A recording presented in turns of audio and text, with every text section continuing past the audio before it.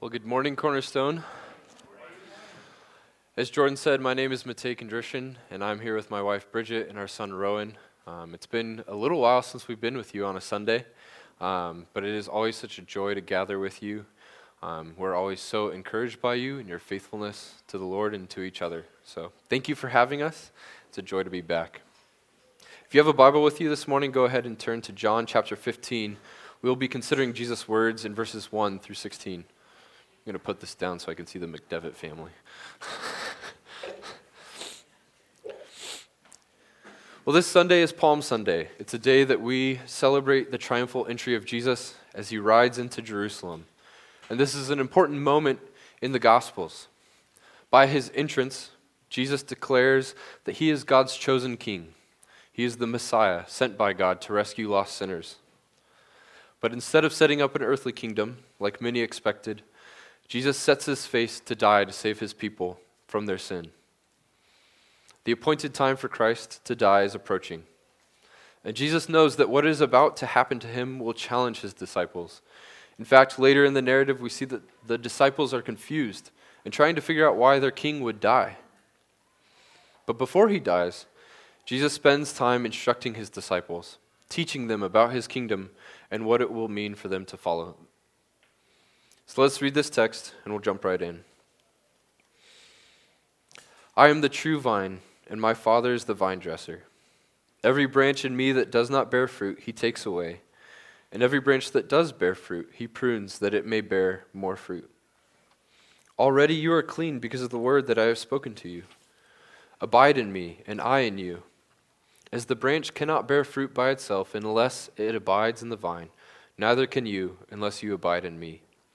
I am the vine, you are the branches. Whoever abides in me and I in him, he it is that bears much fruit. For apart from me, you can do nothing. If anyone does not abide in me, he is thrown away like a branch and withers, and the branches are gathered, thrown into the fire and burned. If you abide in me, and my words abide in you, ask whatever you wish, and it will be done for you. By this my Father is glorified, that you bear much fruit and so prove to be my disciples. As the Father has loved me, so have I loved you. Abide in my love. If you keep my commandments, you will abide in my love, just as I have kept my Father's commandments and abide in his love. These things I have spoken to you, that my joy may be in you and that your joy may be full. This is my commandment, that you love one another, as I have loved you. Greater love has no one than this, that someone lay down his life for his friends. You are my friends if you do what I command. No longer do I call you servants, for the servant does not know what his master is doing, but I have called you friends, for all that I have heard from my Father I have made known to you.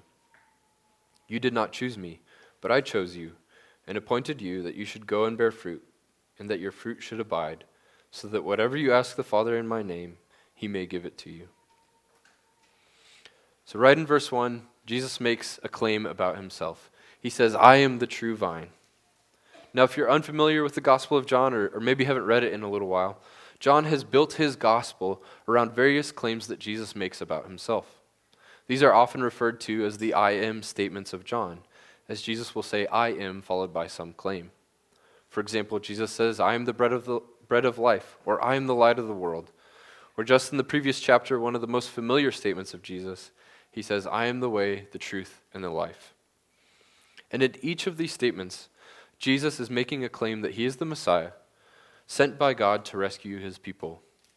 And in each of these statements, he carries themes that extend throughout the whole of Scripture, giving us insight into who Jesus is and what he has come to accomplish. It's really worth studying each of these statements, but this morning we'll just look at the one here in John 15. And you'll notice here in verse 1 that Jesus begins by saying he is the true vine. Why would Jesus say he's the true vine and not just the vine? Is there another vine or a false vine? Well, to unpack this, we have to look back a little way in Scripture. In fact, we have to go to the very first page of Scripture to Genesis chapter 1. Why Genesis 1? Well, as we'll see, Scripture begins by comparing people to trees. Obviously, people are not actually trees.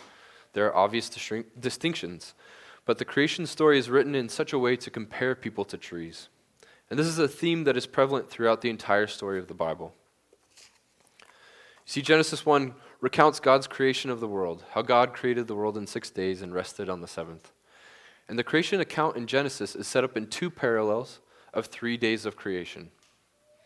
So on the first day, God creates light, and on the fourth day, God expands upon his creation of light and dark as he creates the sun, moon, and stars. On the second day, God creates a separation between water and sky. God creates fish, and on the fifth day, God creates fish to swim in the water and birds to fly in the sky. On the third day, God creates dry land, and on the sixth day, God creates living creatures to walk on this dry land. But there's something interesting about the third and the sixth day. In the first two parallels of days, there's one creative act recorded. But on the third day and the sixth day, there's a second act, or a bonus act of creation. And this difference is meant to draw our attention to this change in this pattern. You see, on the third day, the bonus is the creation of vegetation and trees that spring up from the dry ground. The trees bear fruit and have seeds that allow the trees to grow and multiply abundantly. And on the sixth day of creation, the bonus creation is the creation of mankind, male and female, made in God's own image. And at the end of chapter 1 of Genesis, we see God's command to mankind to be fruitful and multiply, much like the trees are to be fruitful and will multiply. And Genesis 2 expands on this parallel as it calls special attention to the fact that both man and trees are created from the ground. So the days of creation parallel the creation of trees and man. Both trees and man are created to be fruitful and multiply. And both trees and man are created from the ground. But it doesn't end there. The fate of mankind is directly tied to two trees, the tree of life and the tree of the knowledge of good and evil. And the tree of life is centered in the middle of the garden on a hill, and it represents God's own creative life that Adam and Eve are invited to eat from. By eating from the tree of life, Adam and Eve are connected to God's own life and receive his eternal abundant life in themselves. Eating from the tree of life requires Adam and Eve to trust God and to seek their satisfaction in him. They have to submit to his own good design for their lives. And eating from this tree produces life and communion with God. But there's the other tree, the tree of the knowledge of good and evil, and this tree represents the opposite of trusting God. It represents seeking our desires and satisfaction apart from God. It represents seeking wisdom apart from God's wisdom. And as we know, Adam and Eve eat from this tree. And what happens? The once perfect world is broken. Instead of producing life, Adam and Eve will now experience death. This false tree of life that promised joy and satisfaction apart from God will only produce unsatisfied desire. You see, these opening chapters of Genesis give us two themes we can trace throughout Scripture. The first is God's good design for mankind. God has created men to be like trees. God created man to be fruitful and abundant. But we cannot do this apart from God. We need to be connected to God and his life. And we do that by trusting God and living according to his design for our life. And the second theme is the choice between trees. Not only are people likened to trees, but the initial temptation in the garden represents a repeating pattern we see throughout Scripture. We will see in various places in Scripture people faced with choices on mountaintops with trees. And the question that is posed is this: will mankind choose to listen to the Father, trust him, and eat from the tree of life? Or will they choose their own way? Will they choose authority for themselves? Will they seek satisfaction for their desires and pleasure apart from God?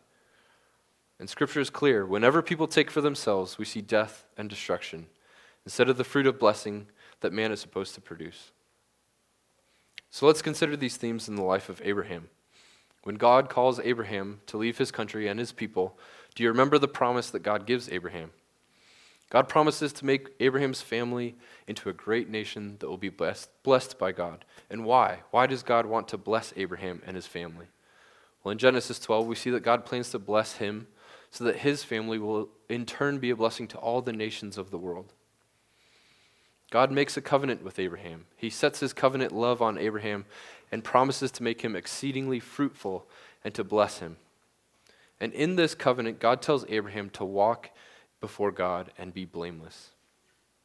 God wants Abraham to trust him and to walk in his ways. and the promises that he has set before him. And when Abraham does that, God promises to bless him and to make him fruitful and abundant. And the fruit of Abraham's life is meant to be a blessing to those around him. And this shows us that the fruit that we are designed to produce is not mostly for ourselves to enjoy. It's not for God necessarily. He doesn't need the fruit of our lives. When we live according to God's design for our lives, we become like a Garden of Eden for others. We become an oasis of goodness and blessing that others may come and see the way to life.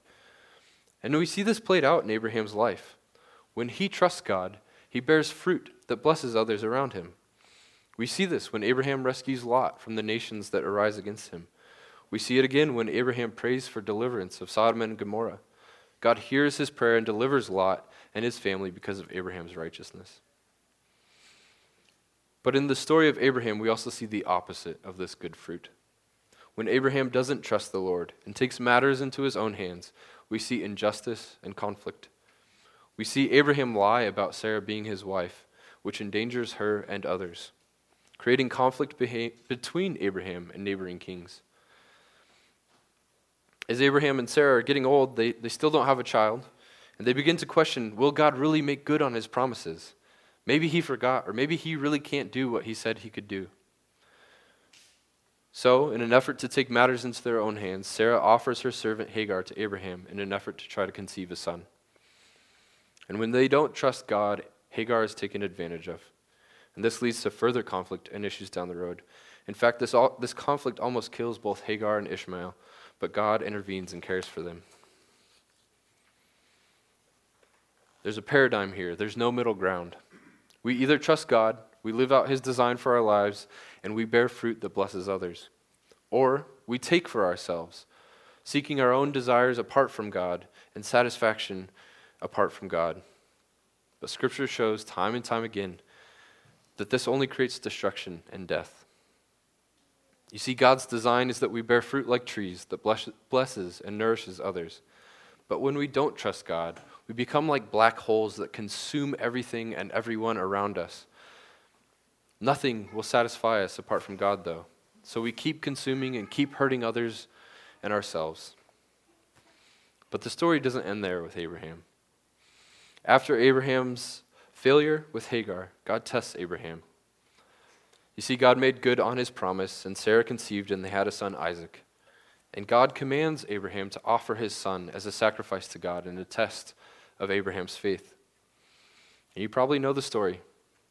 Abraham lays the firewood on the back of his only son, who climbs a mountain to his death. When they get there, Abraham binds his son to the tree, and as Abraham raises his hand to take his son's life, God intervenes and tells him to stop.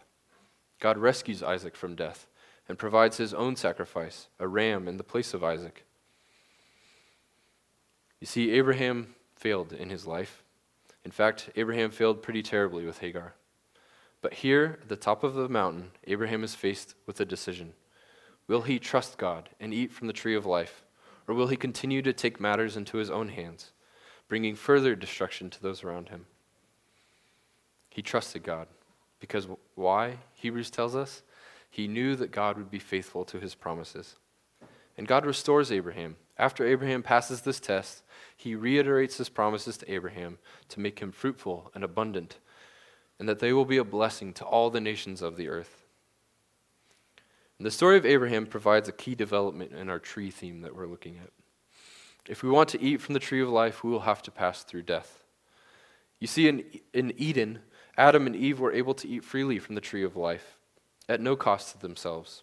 Adam and Eve enjoyed uninhibited access to God and his life. But now, in this fallen world, trusting God means dying to ourselves. So fast forward a little bit. God is faithful. He keeps his promises to Abraham. Abraham's family becomes a large nation, the nation of Israel. And God calls a man named Moses to lead Israel to the land God promised them. And do you remember where God calls Moses? He calls him from the top of the mountain, from a flaming tree. And it's at the foot of this same mountain that God makes his covenant with Israel. And in his covenant with Israel, God promises to bless Israel and make them fruitful and abundant if they will walk in his ways. Why? Again, we see that God wants Israel to be a blessing to the nations. God wants to make Israel into a people that will represent his life and his goodness to the world around them. And how does Israel do with that? Well, not long after they say that they will do everything that God commands, they go and break his commands. They set up an idol for themselves to worship, and this sets up a recurring pattern in Israel. There's some good moments in Israel, like King David trusting God and defeating Goliath, but there's a lot of not so good moments in the history of Israel, like King David, who sees a woman who is pleasing to his eye and takes her for himself, killing her husband in the process. You see, instead of trusting God and being a blessing to the nations, Israel seeks their own desires apart from God. Later kings set up idols, which are like trees set on high hills, where Israel will seek pleasure apart from God. And through this, Israel brings destruction upon itself. Now you might be wondering, we started with Jesus saying, "I am the true vine." Now we're on some history lesson of Israel. How does this all tie together? Well, as you know, God brings justice to Israel. The nation that was meant to be a picture of blessing, a life connected to God's own life, has failed time and time again and has become fruitless. But Psalm 80, verses 7 through 19 bring all of these ideas together, recounting the failure of Israel and looking forward to the Son of Man who would one day restore the nation. Listen to these words. "Restore us, O God of hosts. Let your face shine that we may be saved. You brought a vine out of Egypt. You drove out the nations and planted it. You cleared the ground for it. It took deep root and filled the land. The mountains were covered with its shade, the mighty cedars with its branches. It sent out its branches to the sea and its shoots to the river. Why then have you broken down its walls, so that all who pass along the way pluck its fruit? The boar from the forest ravages it, and all that move in the field feed on it. Turn again, O God of hosts, look down from heaven and see. Have regard for this vine, the stalk that your right hand planted, and for the son whom you made strong for yourself. They have burned it with fire, they have cut it down. May they perish at the rebuke of your face, but let your hand be on the man of your right hand, the Son of Man, whom you have made strong for yourself. Then we shall not turn back from you. Give us life, and we will call upon your name. Restore us, O Lord God of hosts. Let your face shine that we may be saved." This psalm points forward to a day when Israel will be restored, when God will send the Son of Man to accomplish what all mankind has failed to do from the beginning of time. And because of their wickedness, God brings justice to Israel and sends them into exile. All hope seems to be lost. The Garden of Eden seems lost forever. But it's during Israel's exile that God sends his prophets with hope. These prophets tell God's people that he is still at work to carry out his promises. He has not forgotten what he has promised. And even in the midst of their exile, he is working to one day fulfill all that he has promised. You see, on our own, we cannot keep God's commands. Our hearts have been corrupted by the fall, and we want our own way apart from God. Without God's intervening grace in our lives, we will choose our own way 100% of the time and bring death and destruction to ourselves and those around us. So God gives the promise of a new covenant. And the promise of the new covenant brings the promise that God will put his own Spirit, his own life-giving presence within us. The Holy Spirit will cause God's people to walk in his ways, to live according to his design, and to bear the fruit that is in accordance with his life.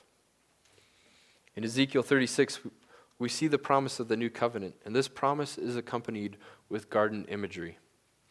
In God's promise to restore his people, God promises to restore them to their intended purpose, namely to be fruitful and to live in submission to God's design. Listen to these words from Ezekiel 36. "And I will give you a new heart, a new spirit I will put within you. I will remove the heart of stone from your flesh and give you a heart of flesh. And I will put my spirit within you and cause you to walk in my statutes and be careful to obey my rules. And I will deliver you from all your uncleanness. And I will summon the grain and make it abundant and lay no more famine upon you. I will make the fruit of the tree and the increase of the field abundant, that you may never again suffer the disgrace of famine among the nations. And they, the nations, will say, This land that was desolate has become like the Garden of Eden, and the waste and desolate and ruined cities are now fortified and inhabited. Even while Israel is in exile, God is at work to fulfill his promises. He is at work to restore his people into a people that would flourish and produce abundant fruit that will be a blessing to all nations. And how does God go about accomplishing that? God sends the true vine of Israel, his son, Jesus. And the prophet of Isaiah looks forward to this day. In Isaiah 11, he writes, "There shall come forth a shoot from the stump of Jesse, a branch from his roots shall bear fruit. The Spirit of the Lord shall rest upon him, the Spirit of wisdom and understanding, the Spirit of counsel and might, the Spirit of knowledge and the fear of the Lord. And his delight shall be in the fear of the Lord. He shall not judge by what his eyes see, or decide disputes by what his ears hear. But with righteousness he shall judge the poor, and decide with equity for the meek of the earth." So Isaiah tells us of the day that God will bring forth a man, a branch springing forth from the ground, and this man will perfectly live out God's design. And what will be the result? Fruit that is a blessing to all nations. You see, Jesus' life embodies God's design. Everywhere Jesus goes in the Gospels, you see him at work, reversing the effects of the curse. It's as if Jesus is a walking embodiment of the Garden of Eden. In the desert where there is no water, he offers himself to quench thirsty souls. Where there is no food, Jesus makes food abound. Where there is brokenness, Jesus brings wholeness. And where there is death, Jesus brings life. And the Gospels record what happens. People from everywhere come to see Jesus, to feed on the fruit he offers. And this fruit nourishes them and heals them. Jesus perfectly lives out God's design, and we see its effects. He is the true vine. He is the perfect fulfillment of God's good design for mankind. And when we look at Jesus, we see humanity as it has been designed to be. But you remember the story of Abraham. After the fall, life is produced by death.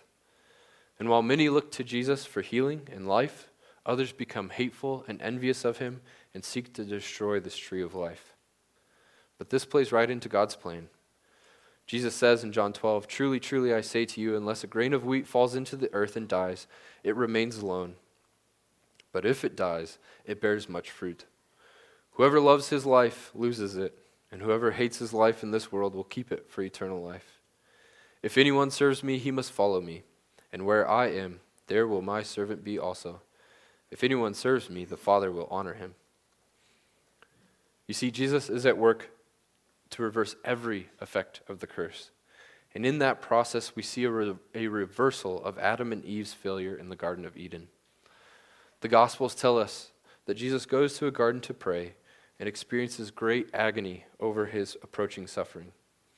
And in this moment, Jesus is faced with a choice. Will he submit to the Father and trust the plan that the Father has planned to bring life and blessing to all nations? Or will he seek his deliverance from the approaching suffering?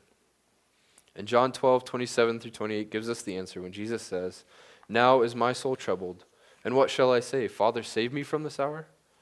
But for this purpose I have come to this hour. Father, glorify your name." Jesus does what no man before him could do. He faces the greatest temptation and submits to the Father's design. And God the Father lays the wood on his Son's back and leads his only Son up a hill to die. And in this incredible act of God's love, we see humanity at its full wicked potential.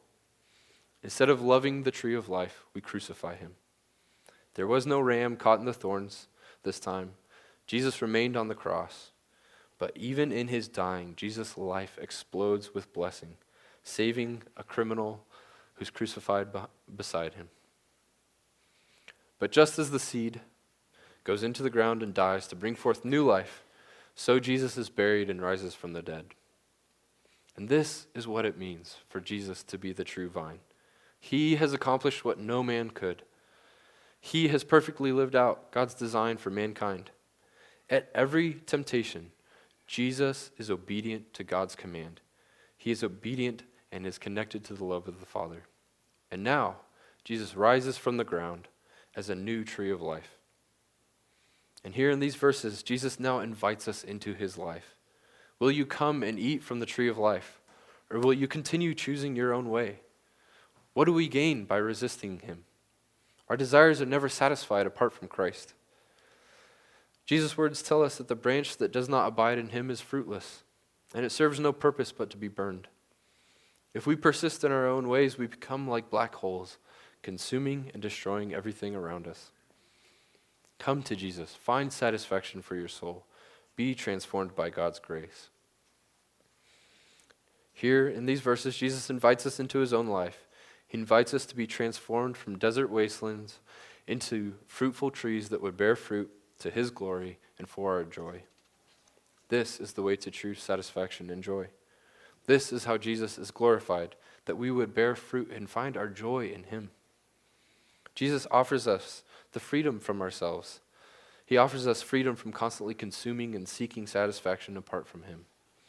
As one pastor says, Jesus invites us to find our greatest pleasure in him.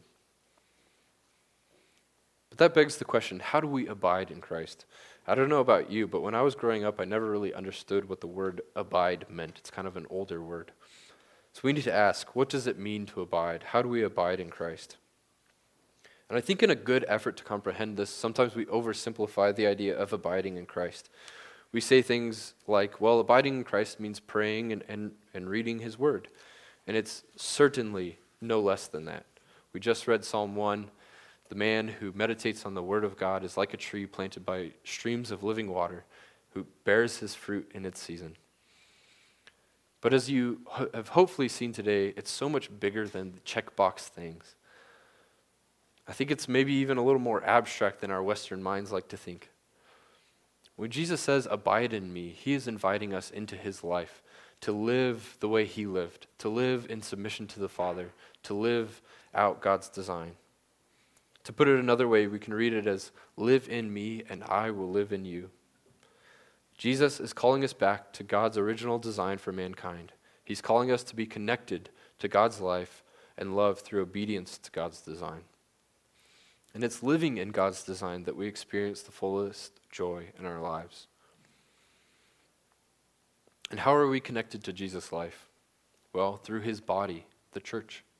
It is no accident that Jesus invites us into his life, then Paul turns around and describes Jesus as the head of the church. If you want to be connected to Jesus' life, you must be connected to his church.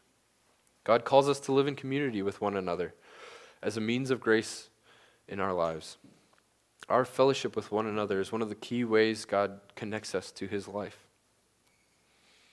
And what does this produce? Abiding in Christ produces fruit. You might ask, what does that fruit look like? It looks like a new humanity, a new Garden of Eden. It looks like a church that lives in submission to Christ and his authority. It looks like families that function under Christ's headship. It looks like us, fathers, giving ourselves to serve and love our families. It looks like parents loving their children, not just tolerating them, but truly loving them and teaching them about God's good design for their lives. It looks like wives loving and respecting their husbands. And I know we make that hard at times, but have you ever stopped to consider how radical it is just to speak well of your spouse around others? It looks like children respecting and honoring their parents. It looks like believers being united with one another, loving each other, forgiving each other, and bearing each other's burdens. And this is really what the New Testament is about. It's about living out God's call for us in the communities he has created. And the church and the family are not supposed to be inwardly focused. We are called to bear fruit. Why?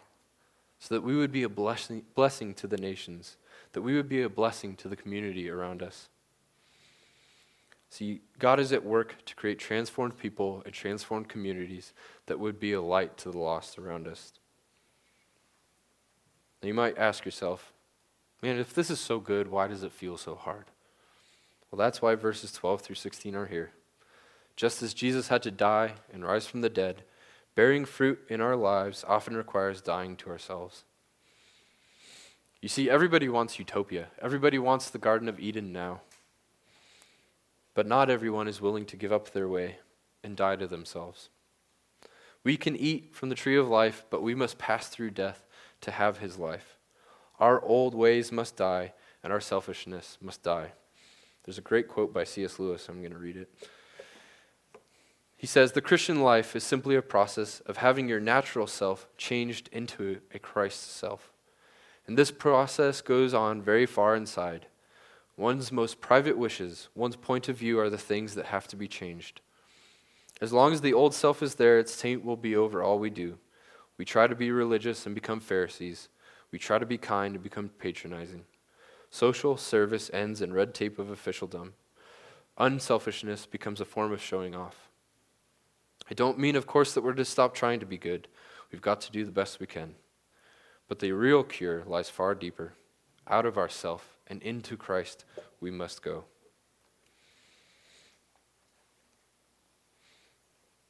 Our life is hidden in Christ's life. We must die to ourselves and take from his life. Again, consider the fruit of the Spirit in Galatians 5:22 through 23. It says, "The fruit of the Spirit is love, joy, peace, patience, kindness, goodness, faithfulness, gentleness, self-control." All of those things sound so good, but none of these things are easy, especially when we're surrounded by sinful people and we ourselves are sinful. It's not easy to be loving and patient at the end of a long day of work. It's not easy to be patient with a child that keeps asking the same questions over and over and over and over and over. But what would it be like if the church was characterized by patience instead of having to be right? What would it be like if we were characterized by kindness instead of insisting on our own way? And what would it be like if we were characterized by self-control instead of being carried along by the desires of consumerism? In November, I had the chance of going to Ukraine and helped some churches care for refugees. In the church in Ukraine, you might not know, but there's the Orthodox Church. You have both the Ukrainian Orthodox, the Russian Orthodox Church, the Catholic Church, and then the Baptist Church. And I was speaking with a refugee, and he said before the war started, everybody saw the Baptist Church as kind of the weird, out there, kind of radical, odd people. He said, but since the war has started, it's the Baptist Church. They're really the only Protestant church there. It's the Baptist Church that has been serving and loving and caring for strangers. I observed person after person giving everything they had to care for strangers, for complete strangers. And that fruit stuck out to this man who's not a believer, but he saw the fruit of the church in Ukraine, and he saw something different from these people. And that's what Jesus invites us into. He invites us into his life. If we share in his life, we have to die to ourselves. And as long as we live on this earth, it'll be a constant battle. But praise God, the story doesn't end there. We began on the first page of the Bible, and it's only fitting that we'll finish on the last page. You see, Revelation 22 gives us a glimpse into the life that we share with Christ in eternity. Listen to these words from Revelation 22, 1 through 5. It says, "Then the angel showed me the river of the water of life, bright as crystal, flowing from the throne of God and of the Lamb, through the middle of the street of the city. Also, on either side of the river, the tree of life with its 12 kinds of fruit, yielding its fruit each month. The leaves of the tree were for the healing of the nations. No longer will there be anything accursed, but the throne of God and of the Lamb will be in it, and his servants will worship him. They will see his face, and his name will be on their foreheads. And the night will be no more. They will need no light of lamp or sun, for the Lord God will be their light, and they will reign forever and ever." Scripture begins with a garden, and it ends in a garden. We have hope that one day we will be freed from this mortal flesh and be made whole again. But in the meantime, Jesus invites us into his life, and it's not easy. We will have to die to ourselves, but this is the way to true joy and true satisfaction. Let's pray. Dear Heavenly Father, thank you for this time that we get to look at your word. God, we thank you that you have died and risen from the dead and offer your life for us, Lord. We pray that in each moment of our lives that we would look to you for our true satisfaction and joy, that we would see your way, your design for our life as the way to life and blessing to others. God, I pray that you would use Cornerstone to be a blessing to Leavenworth and the surrounding area. Pray that we would be a people that would seek to bless others through the fruit that we produce in connection with your life. God, help us to be unified and loving one another and a light to this world. In Jesus' name, amen.